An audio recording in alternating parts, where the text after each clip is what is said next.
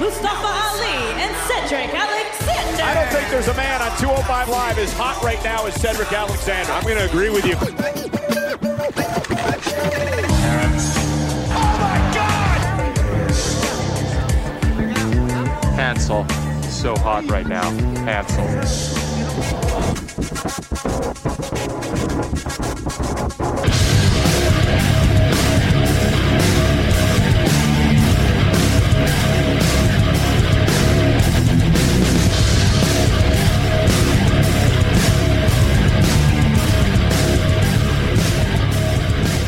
Welcome to the Alleged Wrestling Podcast for Saturday the 10th of February. I'm here with Nikki and Steve. How are the lads?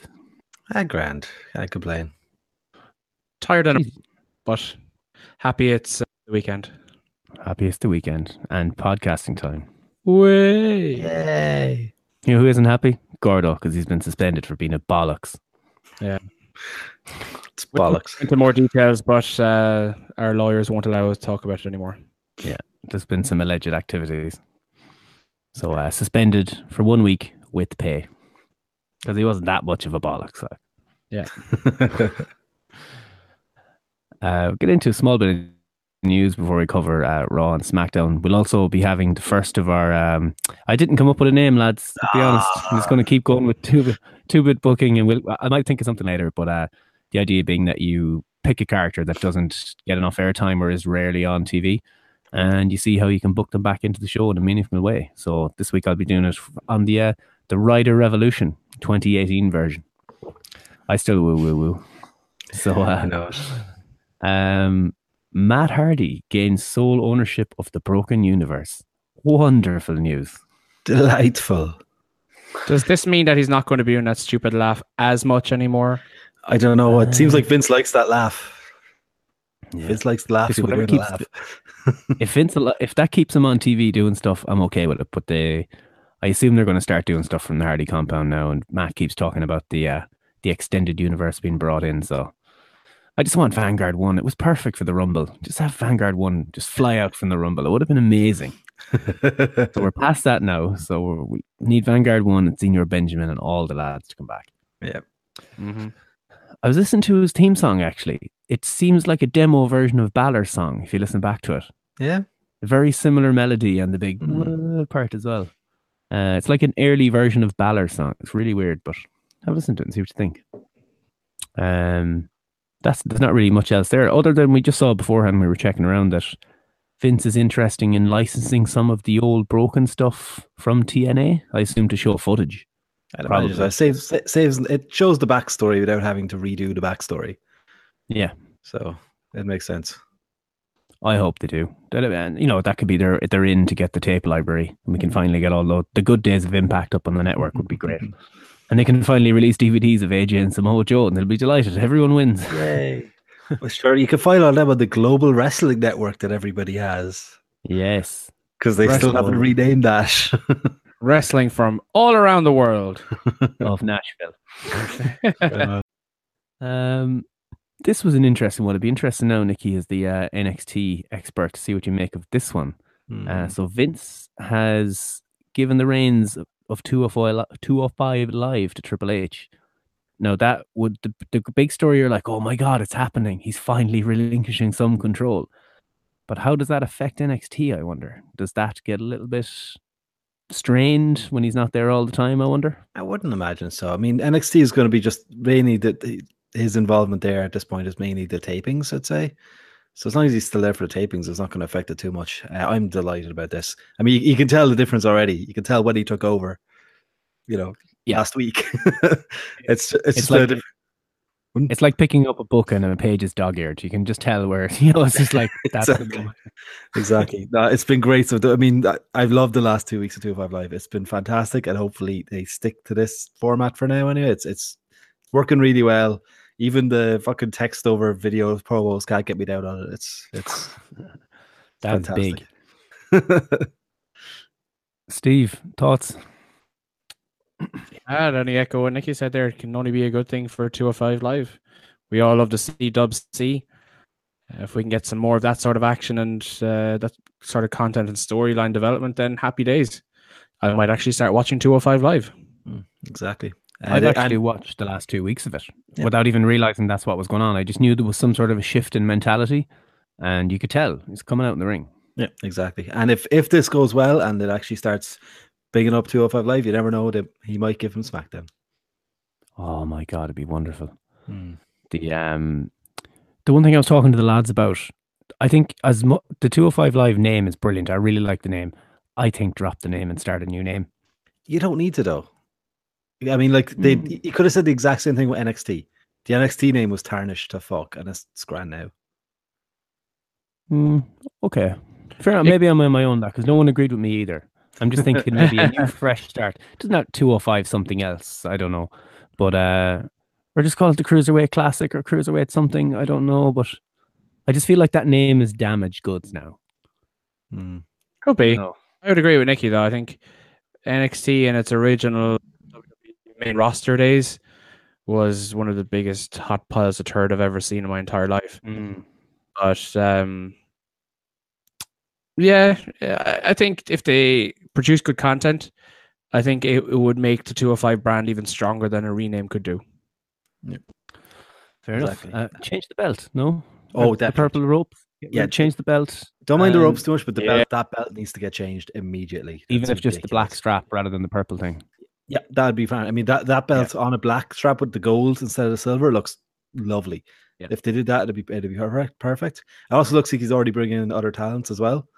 So you know, hopefully Roddy was up there this week, and he's on the poster. They put up a poster. Drake Maverick, Rockstar's put a tweet out during the week, and basically him in the middle with the guys, different guys around him, and they had Roddy in the poster. So it looks like he might be properly up. I think Roddy is up. I think Roderick Strong is on the main roster now. Nice. I'm okay with that. Story of the week is Booker T and Corey Graves. A bit of a tiff. Bit of a tiff. Booker T said, I don't know if this happened last week that we talked about it, but Booker T had said that if he meets Corey Graves on the street, he's going to beat him up because he cost him his job on Raw and all this sort of stuff. But I noticed today Nikki put it in the chat that Booker has invited him on to his podcast tomorrow to clear the air. So this is a weird one. I'm Team Booker all the way here. I loved the digs that Corey got in on him during Raw as well. Like, what was it? Well, he said the coach was like, "You better watch what you say. I'll have you on your local an afternoon on your local radio station." It's funny. Corey had all his jabs there on Raw, but New Day got him back pretty bad on SmackDown a lot of times. That's true. Like, we're 6. That's the exact percent I'd give Corey Graves in a street fight. So how true do you reckon this beef actually is, or where the truth actually lies in it? I as Nikki, we talked about it earlier, is like, I think there's some work element to it, but for what end? Like, what's the point of it? Like, did you see, I don't know if you saw this, but there was a video on Twitter or possibly Facebook of a segment from some group chat that WWE were hosting. Was Scott Stanford was there, and he was hosting it, and he was introducing a panel, and there was 3 people on the panel. I can't remember the first person, but there was definitely Booker and Corey on it. It was Otunga as well. It was the Raw pre-show back in the day.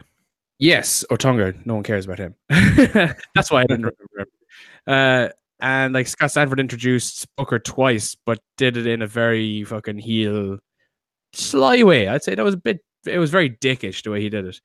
He's like, was it the stink eye of NXT, or the stink eye, wasn't it? Yeah, it was the stink eye. And by God, Booker was for that. He was literally hold him back and say it's not worth it. So Corey was talking Booker off an edge at that stage. Yeah. So it's hard to see going from that to then Corey being the one throwing the jives at Booker after. You know, it's that leads me down the road to think it's a bit of a work, or if nothing else, it's like something very, very small, been absolutely blown out of massive proportions. Can't we just have Booker T back on TV? Corey doesn't need both shows. Put him on one. Pick one and leave him there.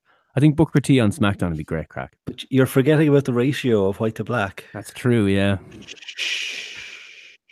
Come on now. It's pretty obvious what they do. It's there on every single one of their announcements. Every show. Hashtag equality, but only 33% of it. Except for 205 Live. Number 205 Live. That's the man's show, you know. The only place that survived with a 2-man boot. And they're both whiteys. Yep. Yeah. Alleged. Classic. That's classic white man, that. Ridiculous. But that'll cover us for the news, and we'll have a chat about Raw.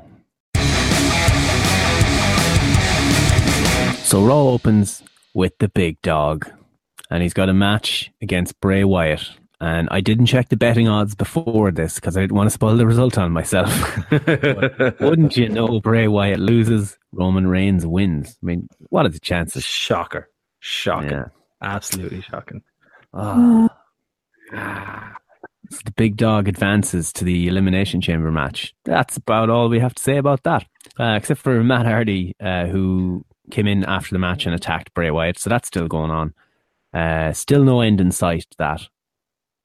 What they're doing, who knows? But decent match to start, though. It was great to have a match to start it after all the weird openings the last few weeks. It's nice. McMahon didn't open the show. General manager didn't open the show. It's nice. Crazy. Imagine that, starting the thing off with some action. It was a good match and everything as well. It was weird with the promos before the match in the pre-recorded format. So I'm not sure if I like that too much. But yeah, I definitely agree with you that the fact that we didn't have someone coming to the ring and talking for 20 minutes, that was a nice a change up. Yeah, but they had to save time for later so they could kill more time. So they had to pre-record them to maximize the seconds to then waste them later. This is very much true. Very much true. Can't argue with that. But I like the fact that they're trying new things. Yep. I'm sure we'll get to that later again. I might stick on this theme actually with the big dog.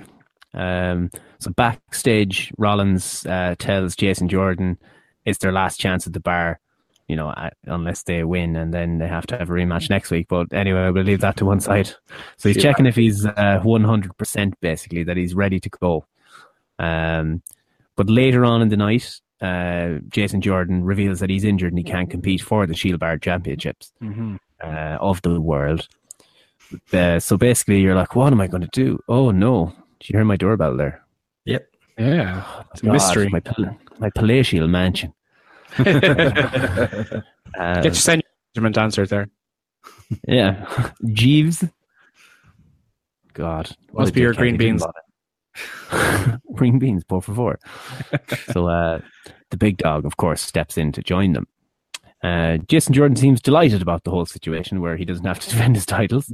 But then later on, he appears and cost them the match. I think the bar kind of fooled him. He went and the bar attacked him. He appeared ringside. The bar attacked him and then they got disqualified. Weird finish. Don't know what the point of it was. Oh no, what happened was he kind of got involved and kind of helped the Shield a couple of times. But then the bar were like, fuck this, let's get out of here. And he was preventing them from getting out.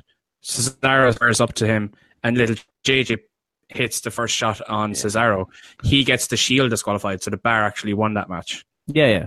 That's something, but he cost them the shot at the titles. Or the chance of winning the titles. But that, even though they told them to leave. And they looked very disappointed in young JJ. Shield bar is done. They confirmed it. Bro, this is it. You have to believe them. When they say something, that's actually what's going to happen. I believe in it. This is 100%. It's over. It's over.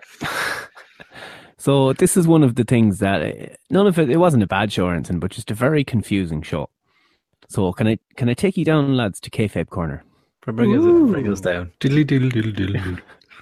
So Roman can wrestle an hour after competing earlier in the night. He then compromises his body before his Elimination Chamber match, which gives him a shot at the world title at Mania. I want to believe, lads, but this is crazy. Why would he focus on the tag titles when he's focused on the Universal title?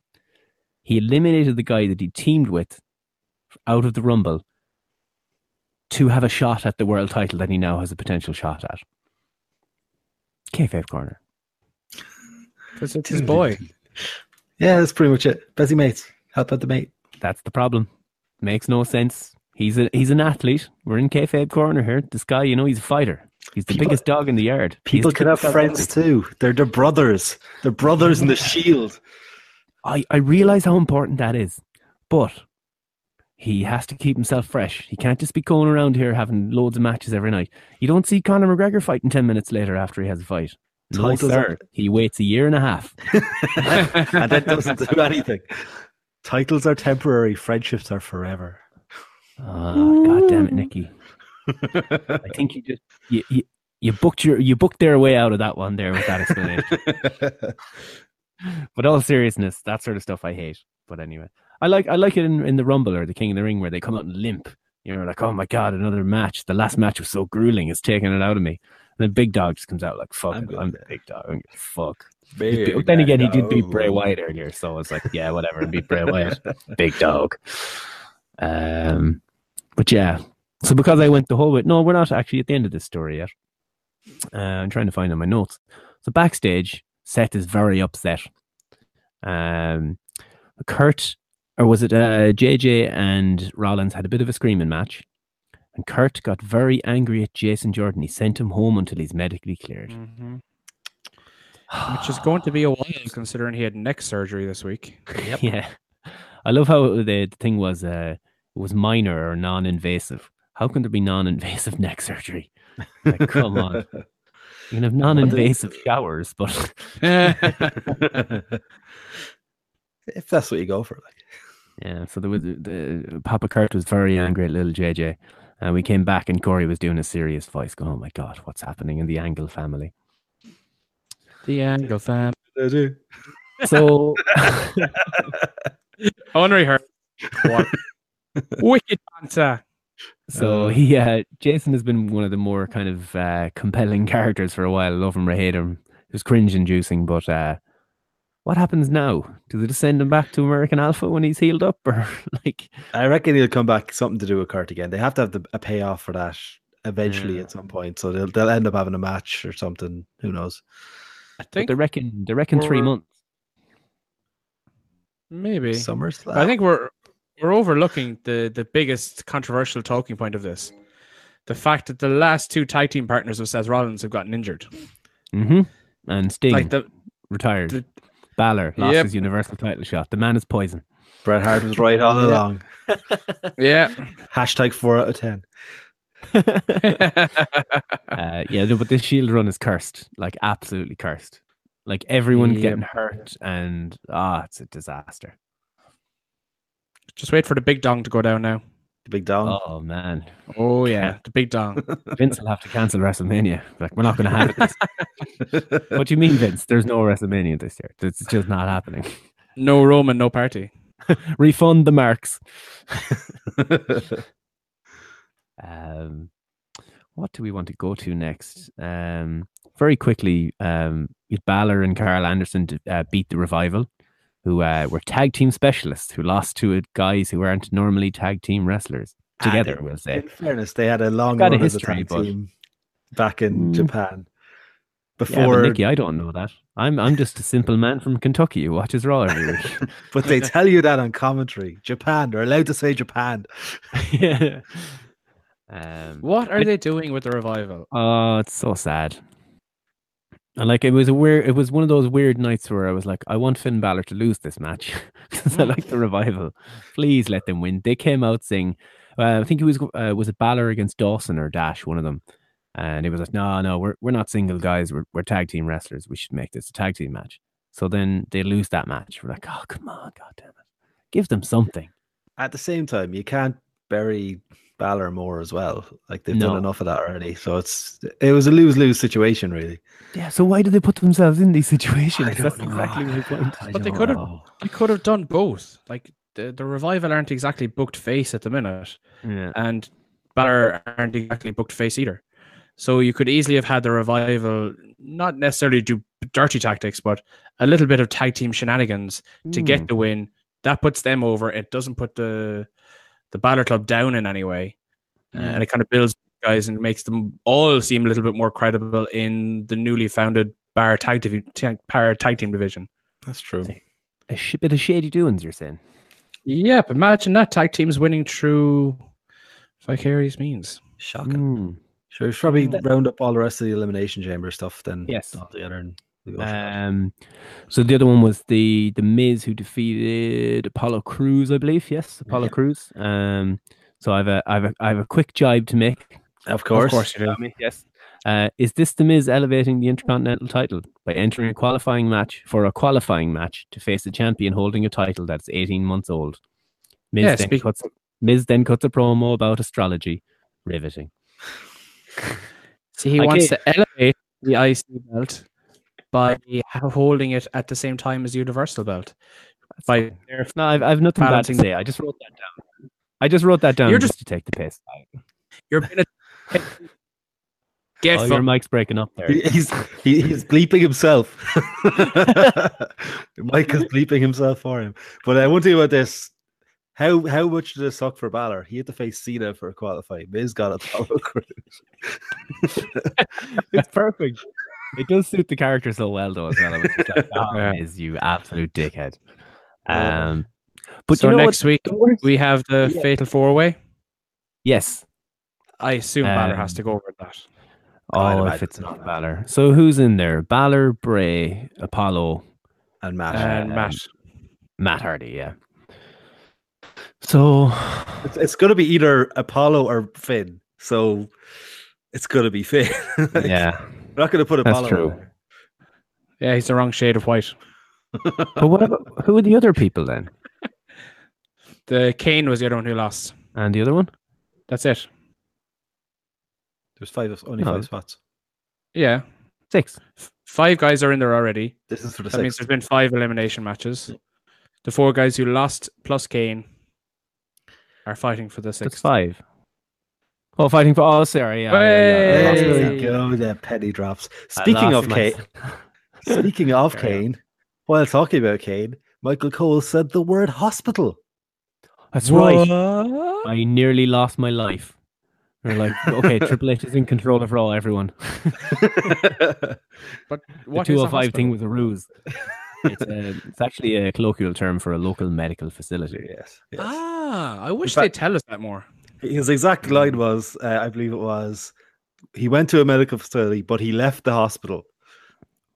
Oh. Okay, so wait a minute. So there was a hospital in the local medical facility. Inside the local medical facility. Oh, I get it, because he's a famous celebrity and mayoral candidate. So they brought him in the main door and went, oh my God, look at all these groupies and paparazzi. We need to get him out the back door through the hospital at the very end of the local medical facility. There we go. That's it. We've cracked it. It's clever. It is clever. See, if they took his mask off, you're like, oh, who's that guy? Oh my God, it's Glenn Jacobs, local mayoral candidate. Whatever the word I'm looking for. It's congressman. Contended. Me no word today. We'll talk about the Alexa and Kurt Angle thingy, which was really enjoyable. Loved it. And I've called this part Alexa Gets Woke. So, if I can find it in my notes now after me talking and building it all up. So it starts with Kurt Angle forgetting the name of the match, which I thought was good. And he stalled for time. It reminded me of the years ago at the Miz forgetting the name of the company and the name of the website with that Diva search thingy. It was very similar, but Angle, he did the same thing, and he just laughed and went, oh no, what have I done? Shit. I wish I'd made a joke to justify that laugh. It's probably written in big letters at the top of the screen if you look to your right. Exactly. But he can't turn because he's got a broken freaking neck. You can't do exactly, and you can't be not facing the hard cam, looking distantly away from the actual camera. No, you get sent to NXT for that. Exactly, yeah. Back to NXT with you for a year and a half to Ricochet. Look at the hard cam. Yeah, you go down there and you make friends with Ricochet, who isn't good enough to be on TV yet because he doesn't know where the cameras are. Oh, the logic. Anyway, so Alexa's woke, and she makes the point that she wouldn't defend, that she shouldn't defend her title in the Elimination Chamber when the men's champion doesn't. But then Kurt was like, well, you haven't defended your title since October at TLC. I want to make another note on that. Do you remember the run up to WrestleMania last year? Naomi couldn't defend her title. Yep. She couldn't defend her title for 30 days and they stripped her. Yep. Yeah. Alexa Bliss hasn't defended in 3 months? Yeah, but the referee's decision is final, Steve. Yeah, well, VAR. But no, Alexa was classier. This is like the most entertaining. Well, entertaining is probably the wrong word, but it felt like a shoot. It felt like a pipe bomb. And again, it was one of those ones where you're listening to everything she says, and you're like, "Yep, it all makes sense. Yep, every bit of it." I loved her line back to what Kurt said about that though. Yeah, well, it was back. Just comes back. Goes, that's whose fault is that? You booked the matches, not me. Like she's point. I wonder if this is just like the creative team tapping into, okay, people are getting a little bit pissed off now that Brock Lesnar isn't on the show very often or defending his championship a lot. Let's see if we can kind of use this. I think it's a mixture of that and the current politically correct climate we live in. And I think elaborate. So the one was, do you value Brock Lesnar more than you value me? That's sexist. To that, I say lol. Of course, Brock Lesnar is 100 times more valuable to the company than Alexa Bliss, right? But if you're talking about championships, they should be completely equal. That's fine. Yeah. But she should have said, do you value the Universal title more than the Raw Women's title? And he'd be like, no, fine. That's totally fair. Yeah. But come on now, Alexa. You're sounding like those women, like Nikki Bella, going on there complaining about Ronda Rousey. You're like, go home, you idiot. Have you any idea who they just signed? Are you out of your mind? Have you any idea how much money she's going to make the company? You fool. Go back to your television program, you fucking waste of oxygen. Oh, wow. I needed that one. Wow. I needed that one. Needed that one. Fucking hate that bitch. Anyway, speaking of television programs, I hear Miz mentioned what the name of his new reality show is going to be. I love that one. Miz and Mrs. It's fantastic. It's great. Clever, actually, yeah. Whoa. Did Steve Murphy just admit he liked something to do with the Miz? I've often liked some of the things he does. Like, I like to talk about astrology there on Monday Night Raw when he could have been punching people in the face, elevating the Intercontinental Championship. I have it'll never, it's so hard not to. I'm telling you, I'm going to have to do a whole segment on this, trying to explain the feelings I go through every Monday night. I should like this, but I want to punch him in the face so much. And it's not a heat thing. I just really don't like him. But anyway, I'm coming around, hopefully. At this point, it's just like a gag. I really want to make a joke here to say that you don't like The Miz, but you like Enzo Amore, but that wouldn't be correct either. No. Innocent until proven guilty. I nearly had Enzo appear in my booking later. Ooh. But I didn't know. That would have been very controversial. Yeah. So I said, I'll leave it. Oh, no. Although, look, innocent and proven guilty. But anyways, what happened here in the end? I can't remember. Alexa is just told that that's tough shit and that's it. Yeah, Kurt asked the crowd, did they want the match? The crowd were like, not really too sure after all that. Alexa makes some valid points. Yeah, never ask the crowd. It's such a stupid thing to do. Unless you're Stone Cold, you cannot ask the crowd to agree with you. What? Unless the answer is hell yeah, you're going to get a mixed response. Exactly. Only if you want me to knock this guy down, give me a hell yeah. Exactly. Give them something they can chant back. Don't give them like voice your opinion in whatever way you would like. That would be an ecumenical matter. Oh man. See, it just doesn't have the same ring to it. Not quite. No, it doesn't work. It's too long. It doesn't go with a clap. No. I'm sure Dana Brooke would find a clap to it.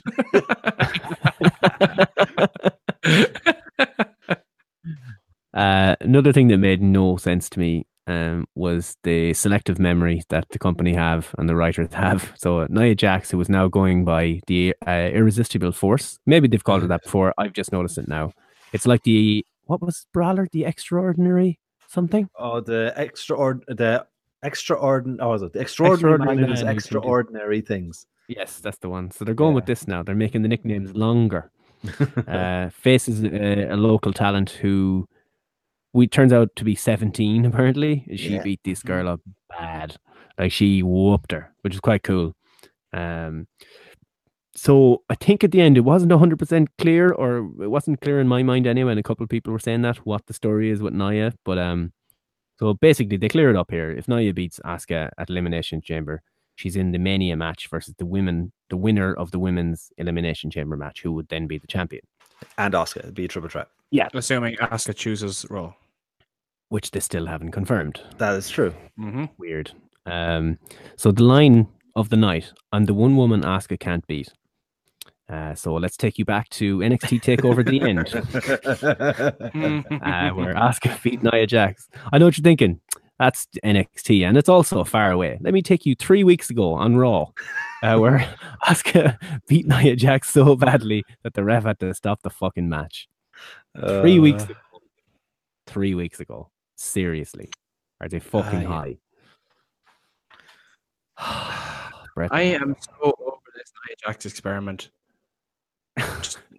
That wasn't even her fault. That was just lazy writing. But even her delivery of everything. Like, Yeah. I can accept someone being a substandard wrestler. And I would throw Steve a bone here and say The Miz in this current example. And I give you Enzo Amore. If they have an exceptional character or exceptional personality that they can use on the mic or use backstage, Nia Jax offers nothing on the mic, nothing in character, nothing personality-wise, and nothing in the ring. She should not be on my television screen, full stop. I got a little worried about the local talent because that manslaughter leg drop is no joke. I call it that for a reason.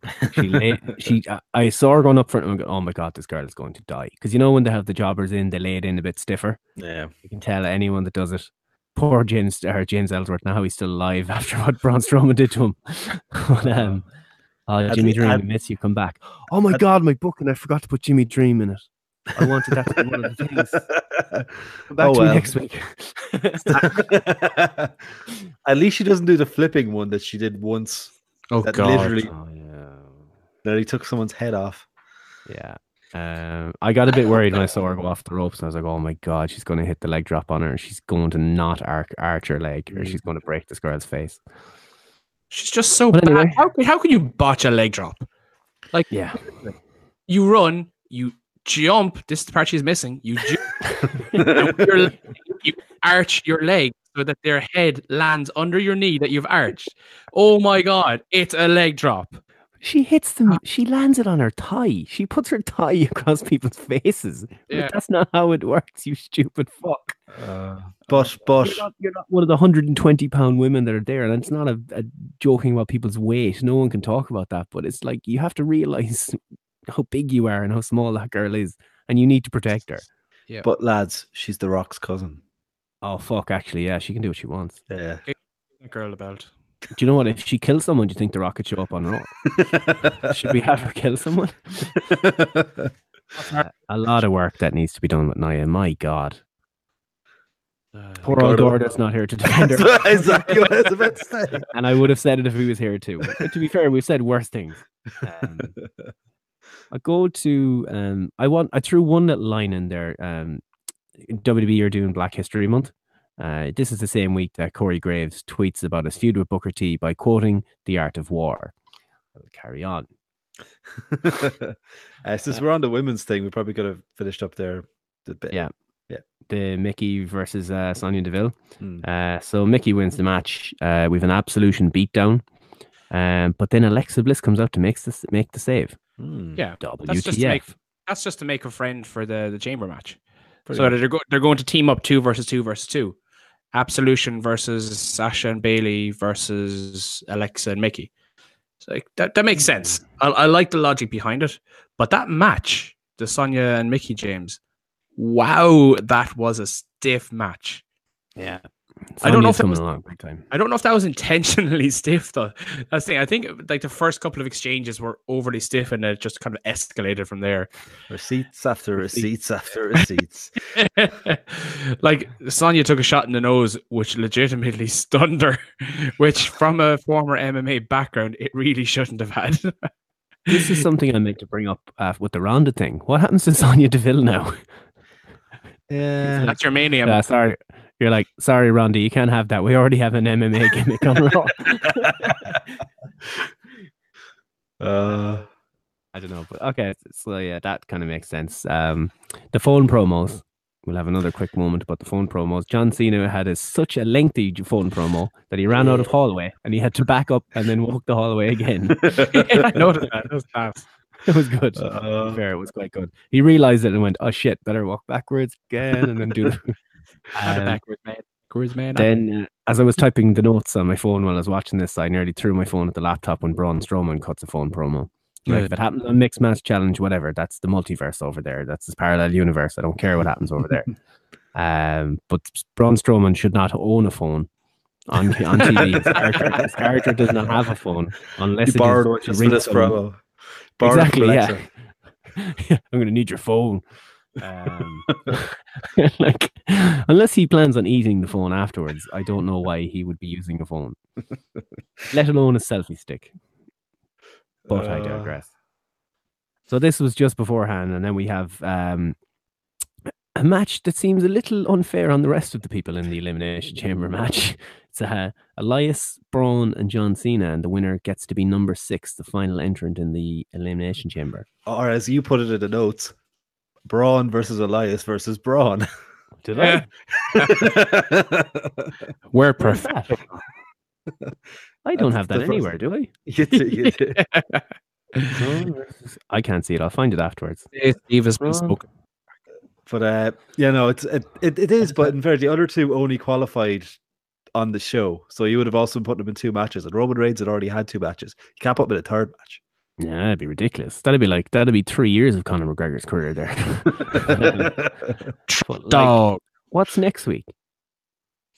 Like, why couldn't have done a match next week? Yeah, they could have had like a playoff situation where 2 triple threat matches, and then the winners of those are 5 and 6. They could have a match then, and then be 5 and whoever's 6. I don't know. It's way too complicated.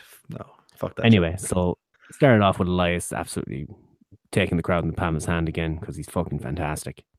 He's the best character on TV at the moment in terms of pure character. I love him. He has everything going for him. Good old hobo macho man. So Elias didn't cut a phone promo, and I say there's hope for the writers yet that they could at least spot that part. Why would he have a phone? I was like, they gave Braun Strowman a phone. If Elias comes out here with a phone, I swear to fuck. He goes around with his guitar. We don't know how he got there or how he's getting out of there, but he's there. He's a drifter. That's all I need. Drifter. Elias, not Samson. So the shock, I cannot begin to describe the shock that I had when we had Elias and Cena teaming up on Braun and doing a good job of it. And of course, that all breaks down. They settle it between themselves. Then Braun gets pushed out of the ring. And if I remember correctly, Elias cracks Cena over the head with a guitar. Or am I imagining things? No, you are correct. They did that. And Elias got a pin over John Cena on Monday Night Raw. Tell you, what lads, the fuck? That's going to be a WrestleMania match. Oh yeah, I reckon it is. I reckon that is going to be Elias Cena. Makes sense. Oh man, he's going to bury that poor kid. I don't think so. Do you reckon that the reason this is happening is that Vince McMahon still hates Randy Savage so much that he found someone that looks just like him, so he can have John Cena beat him at WrestleMania, build him up, and then have him beat at WrestleMania? Why would Vince hate Randy Savage? He allegedly stole some coins out of his car once. There had a few pennies in there for toll booths and stuff, and allegedly he took some. Oh, I thought it because he rode Stephanie when she was a young one. Allegedly. Very much allegedly. Allegedly. He stole some coins and he kicked over a coffee by mistake. The coins, sure, anyone can do that. The cream of the crop promo was actually Vince's little cup of cream, and he stole it off his desk. And he's been angry all these years. Yes. So that was Raw, pretty much. Nothing else. I think we got everything. Yeah, Asuka beat Bayley. Forgot about that one. There was a lot of women's matches on the show, actually. Asuka beat Bayley, obviously. And then at the very end, she offered her the show of respect with the handshake, which was quite cool. I really was expecting Sasha Banks to hit the ring and beat her up, though. I was thinking, here we go, boss time. As Michael Cole likes to say, it's boss time. But when is it ever really? Let's make that happen now. Let's make it happen yesterday. Because Sasha's drowning there with this crap. And the whole new way to watch TV. Did you see that? The way Sasha was watching the match on the iPad. Oh, yeah. Sideways on an iPad. Sideways. So she's facing directly ahead, and the iPad is on a table behind her to her right. Just like she must have had a mirror or something. She was looking at it. She's looking at it in the mirror. It's fine. It's like you can show the tablet. We'll assume she's watching it. You can show the back of the TV. You're like, what else would they be watching? They're not watching a different TV show. Like, what are you doing? Oh, we're just watching YouTube here. You can hear the audio of it. You know what it is. It was on last week. Exactly. Like, it happened 7 days. Then again, they forgot that Asuka beat Nia and so badly that the ref had to stop the match 3 weeks ago. But I don't know. You said it, Nikki. You said it. Nothing else to add, I don't think. I think we just... Yeah. For Raw? Yeah. The way it went off the air was weird. Yeah, that was... Braun kill. I forgot about that. Braun smash, Braun hurt, Braun destroy. Braun stand around for a while there was no music playing, and Braun realised Braun should do some more killing. Yeah. And Cena taking it. Yeah, so that's going to come back to haunt him in precisely 7 days from that show. So is that 2 weeks in a row now that Raw has gone off the air to a very weird ending? Yeah. I can't remember what Raw was last week, but I remember having the same kind of weird, is it gone? Is it over yet? They must have fucked up the timing again because they did the overrun again. So they always do the overrun. Basically that's their showtime now. It's 3 hours and 15 minutes at this stage. Like, main events have started past the 3 hour mark or past the 4 hour mark. Oh, yeah. Who watches these things live? Yeah, it's a pay-per-view every week, boys. Isn't it just great? Yeah. Oh God! Look, we'll move on. So SmackDown Live started. Steve, how did this begin again? I believe it started with an authority figure coming to the ring. What? Was it a McMahon? McMahon. It was the McMahon. I'm so happy that I don't have to review this shit every week. Sorry, Nikki. Cheers for that. But it was really weird. Like Shane and Daniel in the ring. Daniel was... It reminded me of WrestleMania 27, I'm going to say, where The Miz carried John Cena in the main event. It felt like Daniel Bryan was carrying Shane McMahon through this promo. Like his breathing was so off. He forgot his lines. He was muttering all over the place. Like Shane McMahon's been around for a long time. He's been on TV a lot. Like he hasn't been great since he came back within the last 18 months. But this is, in my mind, the worst I've seen him. He really felt like he didn't know what he was doing out there, or he was having some form of panic attack. It was really, really weird to me, but he kind of made something interesting. He kind of referenced the fact that Daniel wants to wrestle again. He did, which was very interesting. But it kind of like the way they've kind of been teasing Daniel Bryan as a heel the last few weeks, that immediately has screwed that over. So no, after Daniel Bryan saying that he wants to wrestle again, the crowd immediately, yes, back. Daniel's the biggest face over in the company. Mm-hmm. All it came down to was just that Shane was saying that Daniel is living vicariously through Kevin Owens and Sami Zayn, which is obvious. Like, I mean, you don't have to say it. I'm going to come out and say this now. I am sick to fuck of this storyline. Yeah, I agree. Very much so. It's been going on too long. I thought they would finish it and move on now that they have a number one contender for Mania and stuff. I thought at least take it out with AJ. Picture fair enough, still the feud with the two of them, but take AJ out of it. Yeah, I thought as soon as Nakamura won, I thought exactly that. I go, right, AJ's going to move on now, and that'll be that. I see the payoff coming in the form of a tag match at WrestleMania right now, where you have the super best friends of wrestling of Sami and Kevin versus Shane and Daniel. Teaming. Yeah, that's... I don't like it, but my thoughts after SmackDown this week, and especially with how things developed after SmackDown, this is what came to my mind, and the more I thought about it, the more it made sense in WWE world. It's not something I personally want to see with Daniel in a tag match, but it might be the way of kind of easing him back into it. Testing the waters, like what I'm... It'd be an interesting matchup with 3 former Ring of Honor guys and the former owner of WCW. We might as well just go straight to how the show ended, because it involved the Cammy storyline. Yeah, I was loving the start of this match. If you look at my notes, you'll see how I'm going to end this sentence. But it was really cool the way they did. They were doing clean breaks off the ropes, and everything was cool. Sami is first a victim of an unclean break, and that just led to more of a breakdown. Sammy then starts getting really thick, pulls a double leg and starts swinging haymakers. KO gets outside the ring and tells him to calm down. Then he goes back in again, double leg, ground and pound, and it sends KO to the outside. Then there's an ad break, and I was so into this. I can't remember the last time I was really into a TV match. I was like, "This is great." I was, I wouldn't say I was sick of watching them wrestle all the time, but we've seen their matches, the forearm spot in the middle, the usual, all that sort of stuff they do. But this was a totally different match. I was like, "Oh man, great!" Fuck ad break.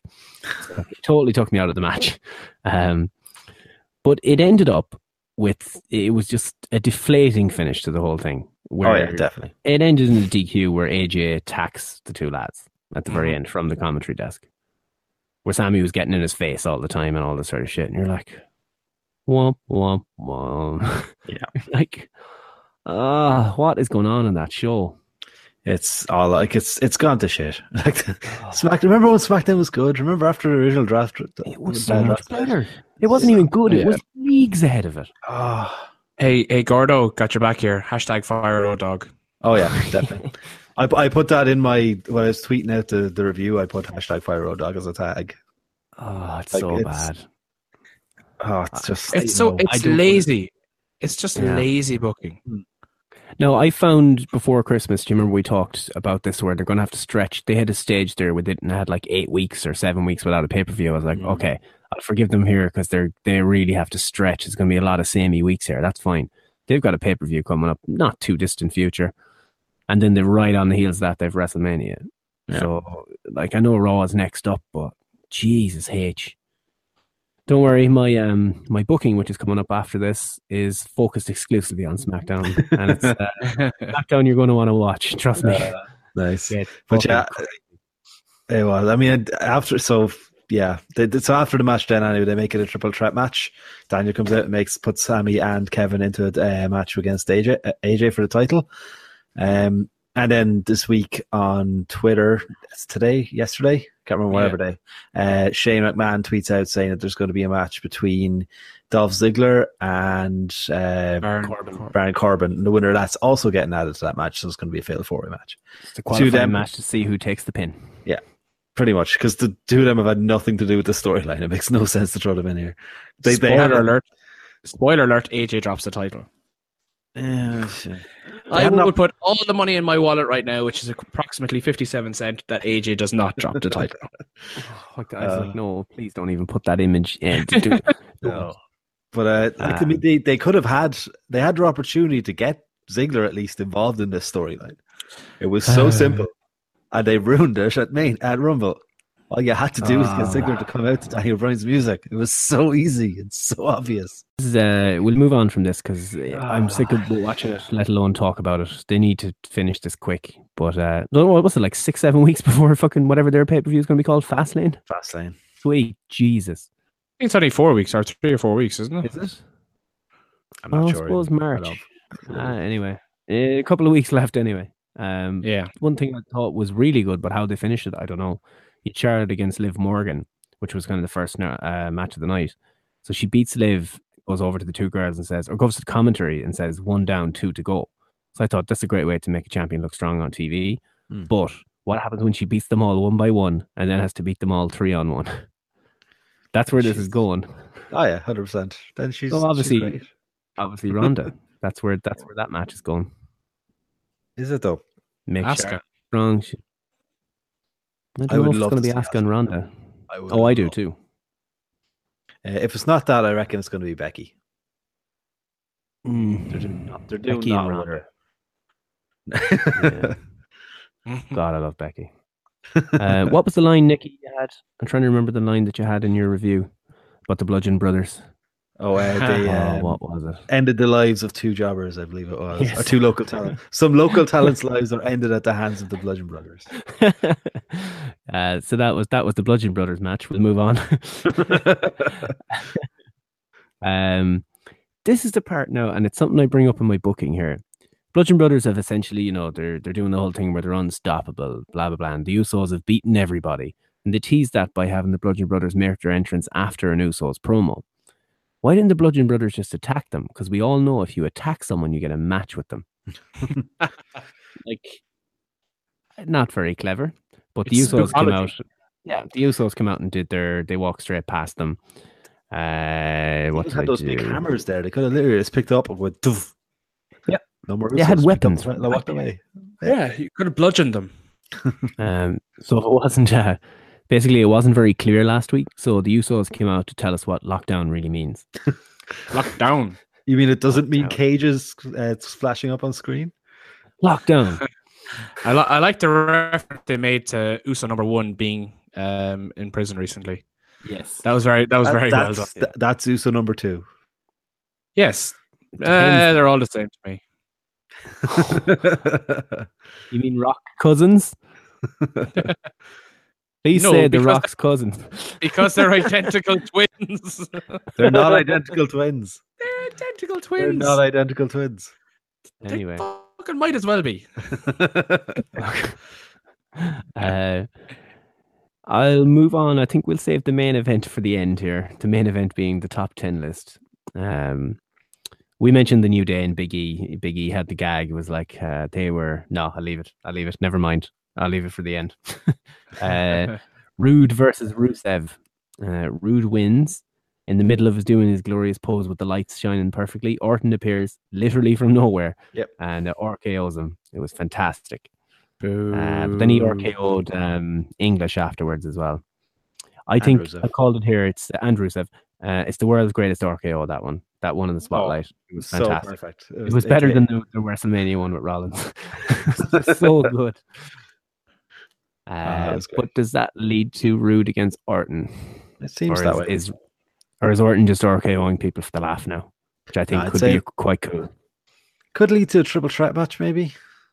Rather than just the same, because they still haven't officially. Because Orton wants to be healed. I'm sure they wouldn't mind going that way, but it seems like he's still face right now, and they're still obsessed with keeping Rusev heel, despite the fact he's one of the most over faces in the company. So they'll want a heel, inverted commas, in the match. Like, they've too many heels. They've too many heels on the show as it is, though. That was such a weird match. Like, you have a face Bobby Roode against a heel Rusev, and it ended up with the crowd being apathetic, almost booing Bobby Roode just because he's up against Rusev. Yeah. They're the wrong. Both of them are in the wrong position. Yeah, flip them, and that's a cool looking match. Yeah, you could even set that up to be a match at Fastlane and do a double turn. Oh, so difficult to do. It'd be interesting. It is, but why can't we just be happy for once? Nah, you can't do that. Don't be silly. If you're happy, I'll buy some merch. See, we have to keep you miserable, to keep you on a string and keep you coming back every week. Can't have you being happy and then we're like, oh, neat, I'm finished. But if I'm happy, I buy merch. You buy merch anyway, Fitz. Yeah. No, I don't. Wearing his Chris Hero t-shirt. He's my hero. And that was before he was with WWE as well. That was indie hero. Yeah, you had to really look for that merch. Yeah, you bought it off him. You bought it from him at WrestleCon. So you had to literally find the guy and buy a t-shirt from him. That's because I liked him. If I liked WWE guys, I would go and find them and I would buy their merch off them too. Maybe they don't want stalkers. That's why they're not making the show good. It's okay. I'll just hang around an airport at 6 o'clock in the morning. They're they love that. That's their favorite. Yeah. Can't wait to sell it on eBay. Those people are the absolute worst. What happened to your life that you do that? Like every day they do these things. Oh, Marks. Give us all a bad name. Mm-hmm. Boo Gordo Boo. The last note I had was Alpha 2.0 beat the Ascension. That's poor Ascension. Yeah, poor Ascension. But let's move on to the main event of the show, the top 10 superstars list. Someone help me out with how it was compiled by locker room leadership, skill, and something else. Overall talent, locker room leadership, and athletic skill. Number 10, Ty Dillinger. 10. He hasn't been on TV in 3.5 years. The fact that Ty Dillinger is number 10 proves beyond a shadow of a doubt in my mind that this is a complete work. Oh, of course it's a work. But I mean, the minute they put 10, and I said, don't put Tyler Dillinger. If you want me to believe this, I want to believe this story. Do not put Tyler Dillinger as number 10. Bang. Because even if they all banded together to make him number 10 because they thought it'd be cool, there's no way of tallying it up. It makes no sense. And let's just be honest, like in a roster of 40 odd people between tag women and men, the odds of coincidence happening that Ty Dillinger just happens to be at number 10. The fact that Ty Dillinger is even in the top 10 baffles me because he's never on TV. It's not about being on TV. This is a superstars vote, remember? This is the backstage guys based on what they think have the most overall talent, athletic skill, and are leaders in the locker room. Ty Dillinger is leading that locker room from the number 10 position. That's why this company is in such a state, Nicky. If I could bring back the Hogan and Russo promo after the finger poke of doom, or after the Jeff Jarrett thing. This is why this company's in the state it's in, because of bullshit calls like this. This thing had so much promise, this whole list thing. The idea of it, I like the idea of it. It could have been so well. Just looking at the list, you're like, that's just the guys you want to push, and you put Ty Dillinger as 10 because it's 10. Yeah, 10. Mm-hmm. Also, why number 9? Sorry. Oh, go on. I'll let you run through it. Number 9, Randy Orton. I'd say he's delighted to be behind the Usos and New Day and Bobby Roode. Orton number 9, Becky number 8, which got quite a big pop as well. Mm-hmm. The Usos at number 7. Now this is where the first part where I'm just going, what the fuck? If this was the way I had looked at it, the people that should be deserving opportunities, why are champions on the list? If you look at rankings of any sport, you don't rank the champions. The champions at the top, and the number 1 contender, which is a phrase you use, is number 1. That's how it works. Yep. You have number 1 and above him is champion. So they shouldn't be in there first off. Why would the champions deserve more opportunities? And why wasn't Roman Reigns number 1 even though he's not on this? He needs But so yeah, no, that's yeah. At first they did. I know they were saying that they said they were going to use the list to decide who was going to get the opportunities. They didn't say this was a list for who should get opportunities. They never said that. They said that's what they were going to use the list for. The list is just based on overall talent, locker room leadership, and athletic skill. And in a kayfabe mentality, surely the people that have those things are going to be the people that are your champions. Fair enough, but if it's on the doorstep of the land of opportunity and about who should be getting the opportunities, the champions have the titles. Yeah, they shouldn't have been included. I take your point as well. It's crazy. But anyway, I think we agree in different ways there. I think is the best way to put it. New Day number 6, and Big E, as we mentioned, was he had his gag about 6. The Corey Graves and Booker T thing, 6. It's the exact percent I give Corey Graves in a street fight. There was something about left and the right hook as well, wasn't there? There was, what did he say? When they were answering questions on Twitter earlier in the night, one of the questions was, does Corey Graves have a better jab or left hook? And everybody, guess we're going to find out one way or another. Sorry, Steve, I jumped all over you there. Oh yeah, this is another reason why I think it's all bullshit. How can you have the champions behind someone else in a ranking list? Okay, let's just get over the champions on this list originally. Okay, let's buy into the bullshit. But I'm not finished with that point. Oh God. Right. But if you have the champions on a list, like you said, they have to be top of the list by default. It doesn't matter if they're the champions of the world or the Jinder Mahal champions. They are at the top of the list. Next on the list, you've got your number 1 contenders. How can you have the number 1 contenders more important or as a higher priority than the champion? Get fucked, he said. His mic broke up at the end, but trust me, he said get fucked. It's that locker room leadership one. The locker room leadership. The New Day are good crack backstage. Well, I'd say if it's locker room, if that was the highest priority, they win because they have all those UFC tournaments backstage on the PS4. But Bobby Roode, number 5. Naomi with a fucking huge pop for number 4 there. Massive pop. Number 3, Shinsuke Nakamura. Number 2, Charlotte. And number 1, the phenomenal one, AJ Styles, the WWE champion, stuck for the owl opportunities is AJ. You know, it's like, I think it'd be so funny if if Roman Reigns was just listed there for the laugh. Well, maybe he wants to go after the WWE title. Who knows? That's face. The only reason they did this list is to show that Sami and Kevin weren't on it. Yeah, pretty much. Yeah. As one of the OTT regulars, Be Cool would say, that's bollocks. That's bollocks. So I had the Austin Powers quote at the end. That's all good, but what does it all mean, Basil? It's basically like, what did this do? Firstly, what did it accomplish? Secondly, how long will it last, Nikki? Oh, it depends on what. As I said, I think the only reason they did this is just for that the Sami and Kevin aren't on it. That shows a way that Shane can say, "Oh, they shouldn't be getting any more opportunities because they weren't on the list." That's the only reason I can see they could possibly go with this now. Because of the way they've done it, that's the only way I can see that they. Only reason. And will it make it past next Tuesday night? Maybe past next Tuesday because they'll probably make it after the pay-per-view because they need to make sure because the lads are getting the opportunities anyway as of now. And then they'll create a new list. Brand new list. And they'll be like, we've never done this before. It's unprecedented. If they do it right, it'd be nice. Steve, overall, what do you reckon?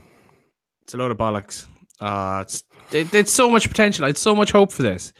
Like I said last week or the week before, if they just literally replicated or mimicked what TNA did like 8-9 years ago, where you have a literal contenders list, you don't need to do it for the men's, women's, and tags. You can do it just for the one if you wanted to, because there's only 5 women on SmackDown or 7 or whatever. Obviously, Tamina's gone off injured now after getting surgery, so she's another one gone. Or SmackDown tag division, there's only 4 or 5 as well, so you don't have the depth to do a list for those divisions, and I don't think there would be any argument for not doing a depth chart for one of those. But the men's division up to 5 or something, the men's division where you have a justifiable list of maybe even 5 or even 10, you could actually make it so relevant, and you can make every match that you have on the show relevant. So Bingo. Whether it's even if it's a United States Championship match, if both of those guys are on the list, if the champion beats the contender, then that champion moves up a rank in the overall scheme for the WWE Championship. So in a universe where The Miz is the IC champion and he qualifies for the Elimination Chamber, that would move him further up the ranking for the Universal Championship while still maintaining the actual Intercontinental belt. Yeah, he'd stay top of the. Yeah, he could stay top of the IC chart as, the yellow part at the top champion, but he's also moving up somewhere else. Yeah, exactly. But yeah, like you could get into the weeds and make it really complicated if you have different divisions and different belts for different things. But like, you could have some interesting matches you don't see every fucking week. No more Shield Bar. If this is the end of Shield Bar, which it won't be, but that's gone on since July 2017. It's February. One of the biggest things I was hoping that would come out of this was the fact that you don't actually have to have a storyline between 2 competitors to have a match. Yeah. Have a match. So you could have Rusev versus, I don't know, Ty Dillinger. Yeah. I don't think they've ever had a match ever. I could be very wrong on that, but I'm sure there's a website that'll tell me. Probably, yeah. But I'll tell you, I don't know if they've ever had a match. But you could justify we have them 2 in the ring. And the commentators would go, this is the first time we've ever seen it, and it's an important match to see who gets up to number 7 in the rankings list. And just perfect. Shelton Benjamin against Rusev or something. Just have no reason, just for ranking points. And that's where you bring Big E into it. That's where you could have Big E breaking out from the New Day. You can say, well, Big E is the strongest member, metaphorically speaking, from the New Day. He is highest on the singles charts. He gets a singles opportunity. And the great thing about the New Day is they're like, oh, fuck yes. Do you remember when Woods was going for the US title? They were all behind. They were all up in that. Yeah. And then when Kofi was in the thing last week, they wanted Kofi to win it. Yeah. That'd be cool to go, right, Big E, now it's your turn. They've done it for Woods. They've done it for Kofi. Now Big E's go. Yeah. The thing is, like, they have this in 2K in the games. It's there. It's just so annoying. There's nothing worse in my mind than a missed opportunity. And this was a clusterfuck of a missed opportunity. Yeah, 100%. Such a shame. These are easy. It's harder to fuck this sort of thing up. But, I'll show you how easy it is in about 5-6 minutes. And I will make you believe that Zack Ryder could be the top heel in the company. Oh wow! Oh yes! Yes! You really went all out for this. I thought maybe you might have gotten back to the US title level. No, you went all the way. You'll be surprised. Balls deep. Woo woo woo! Oh yes. So that'll probably cover. Oh, you will in a couple of moments after these words from Nikki on the Irish Radio. But we'll leave SmackDown. So, Nikki, take us through the latest and greatest in the Irish wrestling scene. Irish wrestling roundup time. Okay, so a few stuff to go through here. So last weekend was a pretty big weekend. There was a bunch of shows on. We covered OTT Homecoming Dublin on our live after post show, which you can catch on our YouTube channel or on iTunes or Spotify or all those. It's up there. But other than that, the Friday night Fight Factory had their show Dive Hard with a Vengeance. So I'm just going to burst through the results on that. We had Michael May defeating Dmitry Krakovov. Debbie Keitel and Leah T defeated Katie Harvey and Lady Valkyrie. Phil Boyd defeated J Money. Justy defeated Nathan Martin. Boo. The Super Nintembros and Be Cool defeated LJ Cleary and The Enterprise. Yay. Darren Carney defeated Alexander Dean. Scotty Davis beat Clayton Long and Martin Shears in a triple threat, and Jordan Devlin retained the Irish Junior Heavyweight Championship 2-1 again in a match against Sammy D. How many matches were on that card? 7. Jeez, that feels like a long card. Yeah, there's a lot of names on now. In fairness, we have to get up with something because they're on the Friday night before. We could do a weekend in Dublin. Sometimes we might get up for one. We'll see. I have the Belfast results as well from OTT on the Sunday. If you want to watch it, don't hear the results, tune out for the next 30 seconds or so. It's going to be up on demand this weekend. The Dublin show's already up, but the Belfast one they said is going to be up this weekend. But the results are: Gavin Fitz defeated Fabulous Nikki. Then Scotty Davis defeated Gavin Fitz. Curtis Murray defeated Tucker. Jordan Devlin and Martina defeated Be Cool and Trent Seven. Mark Haskins defeated Chuck Taylor. Keith Lee defeated Timothy Thatcher. And the OTT Tag Team title, Charlie Sterling and Zach Gibson. I should only said the two of them. I think all three of them defeated Kings of the North, so they retained the titles. So the titles were retained, not as we thought, won back by the Kings of the North the next night. Other than that, upcoming shows. I'm going to go in order of them coming up. CCW Ladder Wars in Cork is on in 2 weeks. Yeah, this day, tomorrow. Saturday. This day, 2 weeks. The only change to that is because Pastor William Eber is out, they've now made the All-Star title a triple threat match. It's going to be Vic Viper versus Tyler Bate versus Lewis Gervin for the All-Star Championship. Contender 6 then is the day after up in Dublin, the Ringside Club. They've announced pretty much the full card for that today. So we've got Terry Thatcher versus Eddie Stone, Polo Promotions versus Club Tropicana, Team White Wolf, which is A-Kid, the Spanish guy who was over last time, and his tag team partner Adam Chase versus Legit 100, made up of Scotty Davis and Curtis Murray. Joe Coffey versus Michael May in the ever-increasing Michael May goes against people to see how great he is. And Kip Saban versus Jordan Devlin. Now, I don't know if that's for the title, they haven't said, but I reckon it probably is. They've also added the Sons of Ulad to the show there. As far as I know, they're from Northern Ireland, but they've been wrestling pretty much exclusively in the UK for the last couple of years. They've cut a promo where they were targeting Be Cool and Debbie Keitel, so I assume they're probably doing something with them.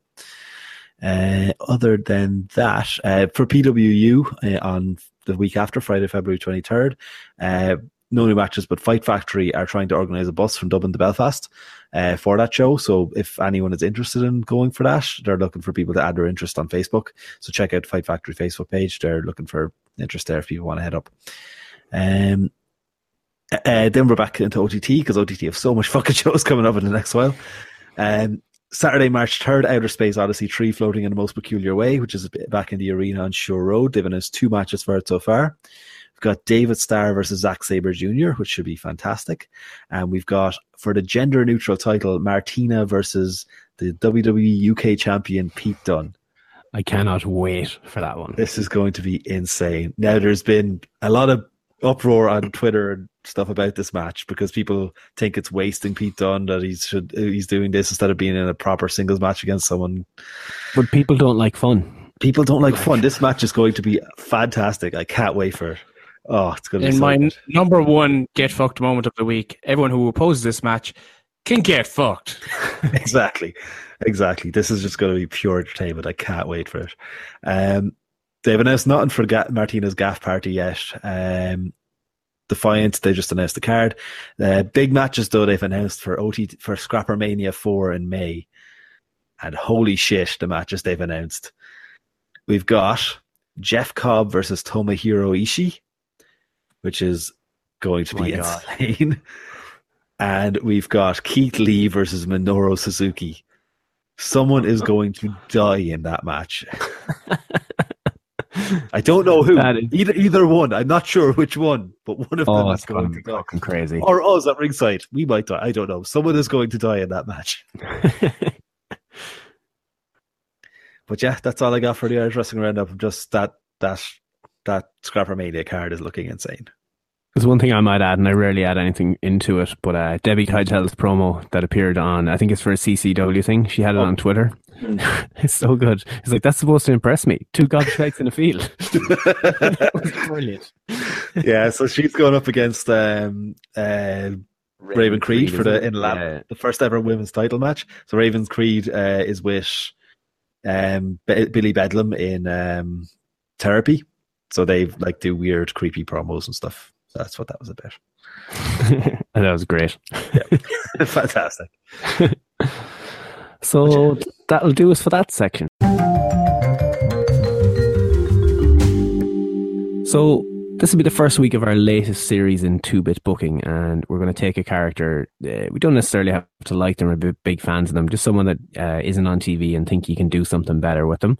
I happen to really like the character I'm picking here.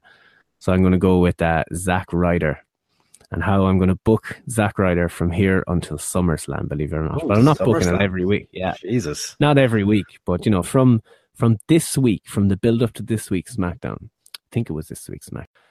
So all week in the build up to Ziggler versus Corbin, we've got videos. You know, the videos they did in the car, like the Mojo and the Miz thing. Mm-hmm. And they're talking about how it's a lot of bullshit on SmackDown and WWE in general.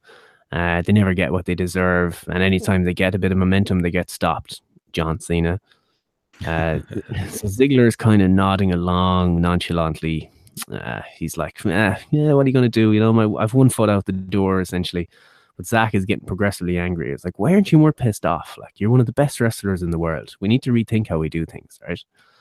So Ziggler and Corbin for entry into the Fatal 4-Way at Fastlane. So we have a ref bump.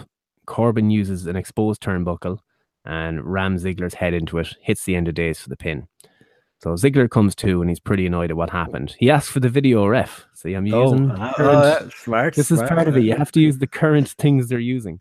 So he asks for the video ref, no dice. So we go backstage. Ryder is waiting for him. He's like, enough is enough. I'm sick of these rookie guys coming up here taking our spots. We're 10-year vets. It should have been our time by now. I'm not waiting for the land of opportunity to finally notice us. We're going to make our own opportunities. Ziggler's like, what are you talking about? He's like, just watch this and be ready. So what do you mean? Just be ready, okay? So Rude is in the ring. Bobby Roode is in the ring cutting a promo, and Ryder sneaks up behind him and attacks while he's doing the glorious pose. He leaves him in the ring laying. Rude does the babyface thing of asking for a match right here tonight. And Zack's like, nah, too busy. But if you put the US title on the line, we can do it tonight. Rude accepts because babyfaces are idiots. That's the way they write them. Of course, Ziggler was ready. So Ziggler interferes in the match to cost Rude. And the first night of my booking, Zack Ryder is the new US champion. He goes over, this is a personal note on the end of this one. He goes over to Corey Graves and literally rubs the title in his face. In his stupid fucking face. How's that for mostly downs in my career, Corey? How's it going sitting behind a goddamn desk? And SmackDown goes off the air. Fuck you, Corey Graves. You can't say things like that about Zack Ryder. So to sum that part up, basically a light bulb has gone off in Ryder, and it's like, no matter what I do, nothing works. So why don't I just be the heel guy? Why don't I be this guy that doesn't take any more of this shit? Like the last few episodes of Z True Long Island Story. So for the next few weeks, Ryder and Ziggler are healing it up, ramming home the point that they're heels, but they're not doing anything dastardly, really. They're not hitting people with chairs. They're just outsmarting people, baby faces that are stupid, or people that aren't as tenured as they are. So at Fastlane, we have a rematch with Ryder and Rude. So Ryder retains via disqualification with a chair, not even a chair, because I said they weren't going to use that, some method of disqualification. And Renee comes into the ring, what's going on with you? Whoa, dogs. So Ryder is like, Renee goes, what's going on with you lately? What's this new personality? And he's like, well, it's pretty simple. I can't believe champions haven't been doing this the whole time. You retain your title if you get a DQ. How silly is that? So I used it to my advantage. What can you do? So that's his new attitude now. He's seen and done it all. He's the clever kind of guy. So that's from Fastlane. So to get us to Mania, each week Ryder finds a new way to win rematch after rematch. So he gets DQ'd again, gets counted out, so on and so on. All the ways where he can retain the title without actually winning the match if he doesn't need to. All the while Ziggler is on commentary hyping him up, saying he loves the new Zack Ryder, and blah, blah, blah, blah, blah. So Danny Bryan gets pretty sick of this and books one last match. This is the last chance. So it's Ryder against Rude at WrestleMania. No DQ, no count out, etc. Bryan is the special referee. So he's doing everything he can to make it a fair fight for Bobby Roode, who he feels hasn't been given a fair crack of the whip. So Mania, the match. During Roode's kind of comeback, Ziggler's music hits and he walks down. Gets on the apron and Bryan gets the mic and said, you're told you can't come here. It's blah, blah, blah. And he's like, it's no DQ. I can do what I want. And Bryan's like, no, this is ridiculous. So Bryan says Ziggler needs to get back up onto the ramp and he shows him the line. Like remember Sammy and Kevin clearly stated that this is ringside and this is the ramp. So he's now gone, I'm keeping that in storyline. That's canon. You're allowed to stay on the ramp. If your foot steps on the mat, it's DQ and Rude, Zack is stripped the title and we're giving it to Rude. He's like, this is BS, it's no DQ, blah, blah, blah, blah. So while Bryan and Ziggler are arguing, Big Cass runs out from underneath or from beside the commentary table and hits the big boot on Rude, walks over to Ziggler, fist bump. Ryder crawls over to get the pin, and Big Cass joins the Ryder Revolution. They've just been coined, the Ryder Revolution. Nice. So that's Put Big it on Cass a t-shirt. back in the picture. So you have the SmackDown after WrestleMania. So they have Big Cass, and here's a guy who has been held back by his tag team partner. He had to fight all of his battles for him. Here he won't need to do that. We're a team. We have each other's back. There's no weak links. And they have their shot at Enzo. They're going to do that. Eventually, when Big Cass comes back, they're going to bury Enzo. But it's just, I might as well put it in there. So we have basically the Ryder Revolution. They're calling themselves. We have the US Championship. And now Dolph Ziggler officially challenges the new champion, Shinsuke Nakamura, because AJ has gone to Raw. He appears on Raw after Mania. So Nakamura needs a heel. So Ziggler is going to be that guy for now. As time progresses, whatever way it happens, Ryder loses the US title to a face Rusev at Payback. Full face Rusev.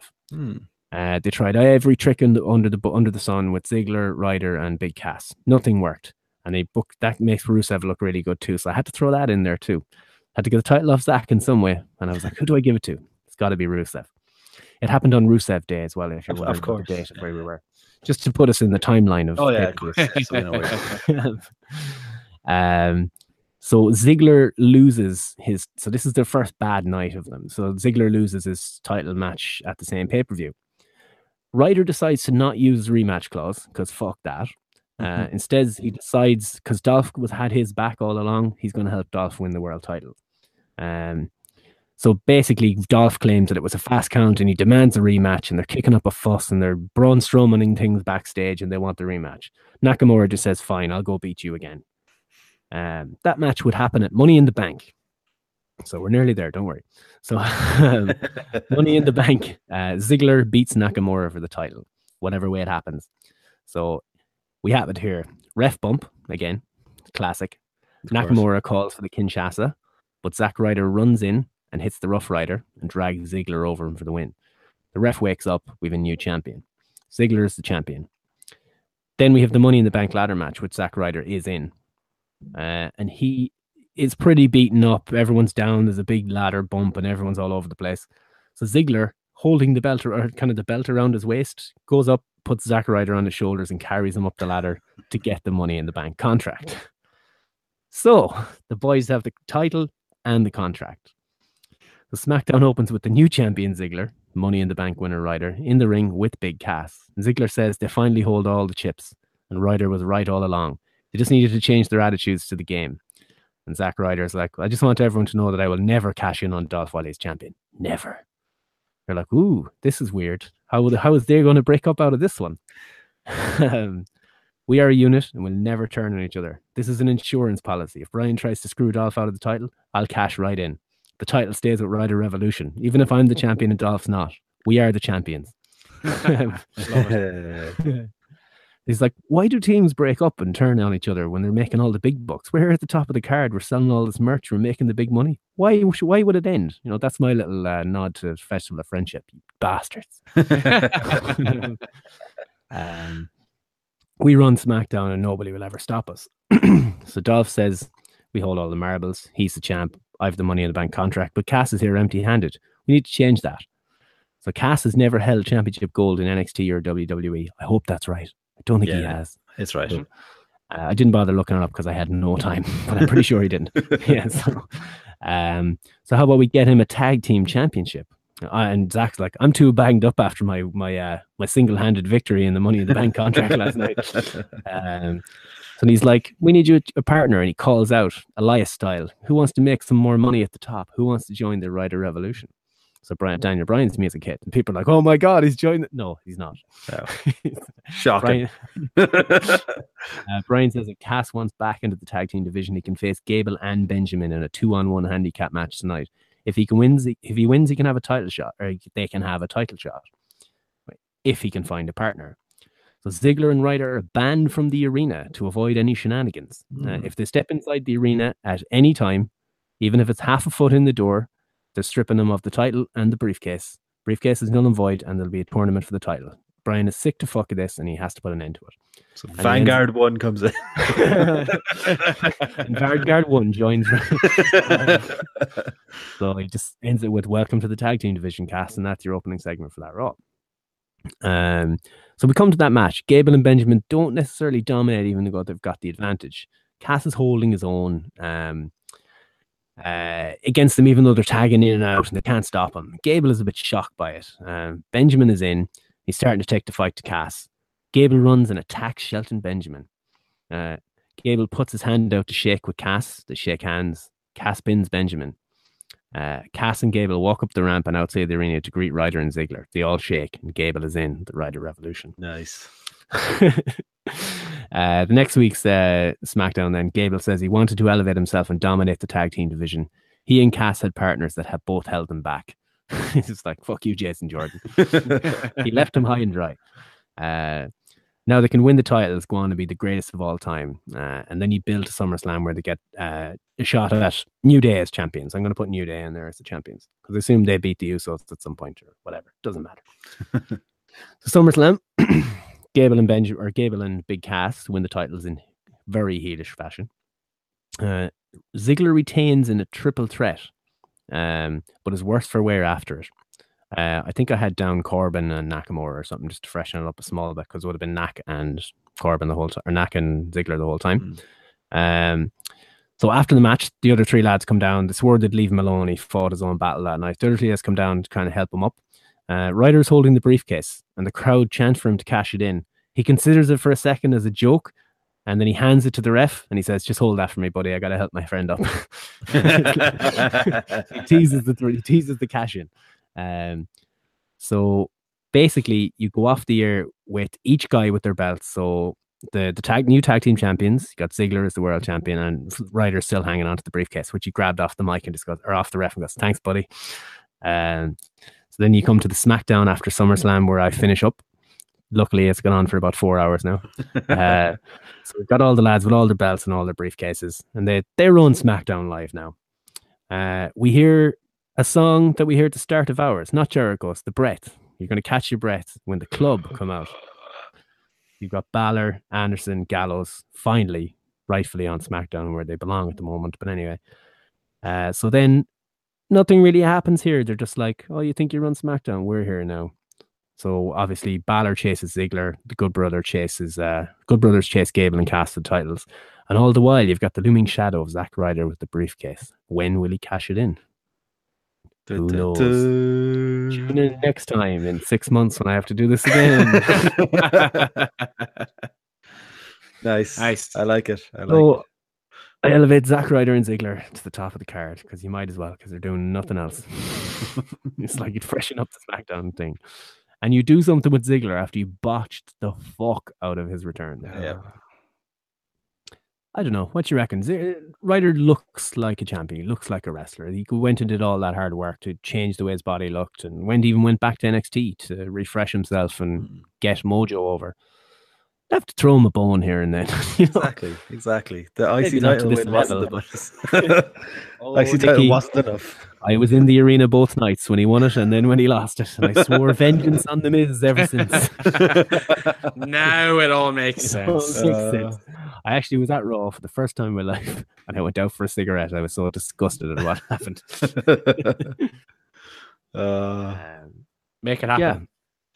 Yeah. That was very good. All of that can easily happen. One bit I want to put in at the end that Gable is at the bottom of the poll there of all the guys, but he's the one that rises up at the very end and he's the star of the show. He's the star you want to get over in the end. It's Chad Gable. I should have put that in at the end, but he's the Chad Gable. Yes, exactly. We should call him the Ryder Evolution then. But essentially, yeah, Gable is the Orton of that whole process. There you have it. Nice. And that's how I'd get Zack Ryder and also Ziggler by proxy back on TV a lot and fix a lot of the problems they've created.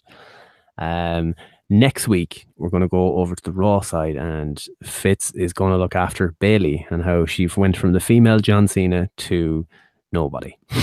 And have to try and correct this. Good luck, Steve. How are you going to do it, Fitz? How are you going to do it? Well, that's for me to figure out in the next 7 days. 7 whole days.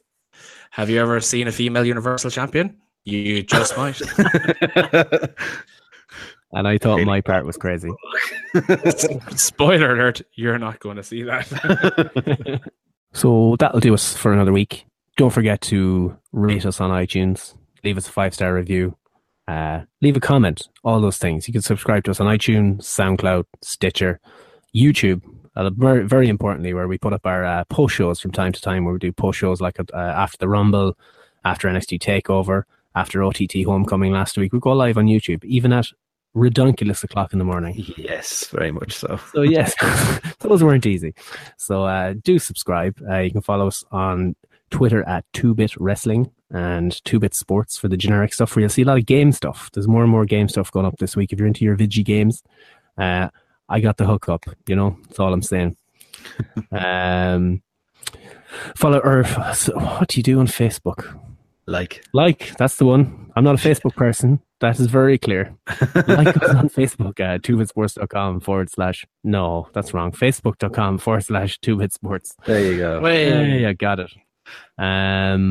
That's pretty much all we have for today. We do say goodbye, boys. No. Fine. I guess Fitz could do a podcast on his own for us. On there. You click on this, Fitz. Yeah. I got this. Give us a song. No, don't. All by myself. Don't wanna be all by myself. I couldn't mute you quick enough, and we're like, well, he's muted, Nicky. I'll talk to you later on. I love the fact that your parents at home, because you're at home for this weekend. Probably just heard you singing all by yourself in your bedroom. Just like when he was a teenager. Wouldn't be the first time. The first time they heard strange noises coming from his bedroom. Moving along we'll call it a night there. And we'll see you again next Saturday. Like, subscribe, rate, buy all those things. Bye.